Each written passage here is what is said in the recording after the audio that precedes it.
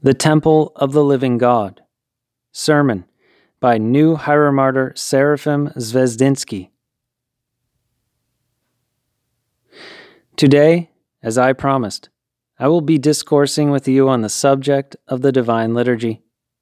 Christ says, "Take, eat, this is my body," and further, "Drink of it, all of you, for this is my blood of the new covenant." A multitude of shining stars fill the heavens. They are all but the sparks of God's vestments. Of them all the sun is the most beautiful, most radiant, and most bright. A multitude of sweet flowers cover pastures and fields. Of them all, the fragrant rose is the finest and most wonderful. A multitude of rivers, brooks, lakes, and streams run across the face of the earth. Yet they all descend and flow into the vast, great, and immense ocean.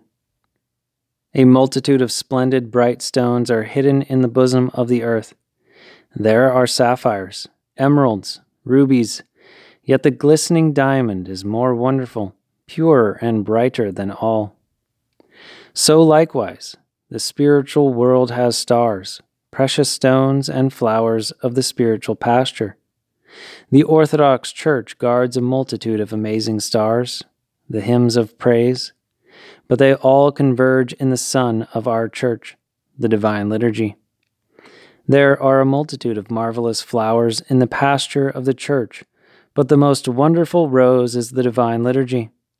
The sacred rites are the many magnificent precious stones, but brighter than all, the glistening diamond, is the Divine Liturgy.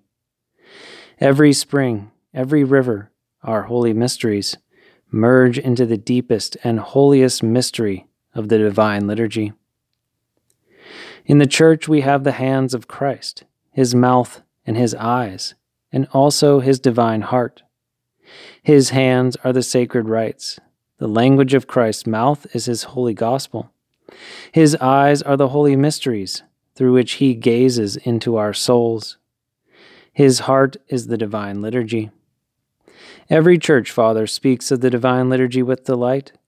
Blessed Augustine, a holy father of the West, exclaims, "Thy wisdom could have created, could have established for humanity even more spectacular flowers in the fields, and yet thy love has been shown forth to the greatest degree possible in the Divine Liturgy." And this is why. In the liturgy, Christ gives himself to the faithful in his life-creating body and blood. St. John Chrysostom says the Divine Liturgy is a great and magnificent gift. The very angels of God, if it is even possible to express such things in human language, envy us, mankind, to whom it has been granted to partake in the divine body and blood. Myriads of angels flock to the place where the Divine Liturgy is served, and with trepidation they stand around the holy altar, covering their faces, while glorifying and praising the exalted mystery accomplished here. In such a manner, the Holy Fathers speak of the Divine Liturgy. In such awe they stood before it. The ancient Christians comprehended well what blessing is given to people in the mystery of the Eucharist. Daily they approached the holy chalice. Oh, how pure their lives were! When they would depart on a long journey, they would take to themselves the holy mysteries, together with the cross on their chest as protection. Our forefathers would always begin the day with attending the liturgy. Only after it would they start the works needed for earthly life. This is how people of a Christian mind valued the Divine Liturgy. Many names are given the Divine Liturgy. The first Pascha, thus the ancient Christians and holy fathers called it. St. John Chrysostom states, "The one present at the Divine Liturgy is like the beloved confidant of Christ. For the liturgy is the mystical supper, and we, tasting of the holy mysteries, as it were, lean in on the heart of Christ and hear its pulse."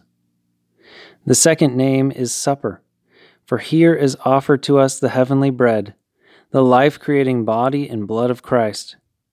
The third name is Eucharist. The fourth is fellowship, and the liturgy is thus named because in the mystery of communion we enter into the uttermost fellowship with Christ. Through this mystery, Christ penetrates into all the members of our body. The fifth is the meal, in a similar manner to supper. The liturgy is called the meal because it is the dinner, the feast, to which the Lord calls his slaves through his servants. We are the slaves, yet how many among us are there who upon hearing the invitation of the king refuse to go? Rather, some prefer to go to their merchandise, some to their field, and others do not want to leave the house because I have married a wife. The servants of the Lord, the archpastors and pastors, give the call, yet their call is not heard, as is not heard the call of the church, the call of Christ, the voice of Christ, the Holy Gospels. Not only is the call not heeded, but some even place obstacles in the way. They laugh, mock, and sneer at those who would come. Such people do not see that they are but beggars and wretches, pathetic, unfortunate, and accursed. They deprive themselves of the divine Son, the priceless diamond they trample underfoot in their delusion. My dear ones, my God-given flock, love the divine liturgy. Guard the fragrant rose of Christ. Enlighten your souls with the light of the divine Son. When you fail to attend the divine liturgy, count it as if you lost a day of your life. May there not be found in your midst Tolstoyites, Baptists, and Adventists, and the other sectarians and scoffers who deny the holy chalice. May your eyes ever behold the holy chalice. May your ears ever hear, take, eat, and take, drink.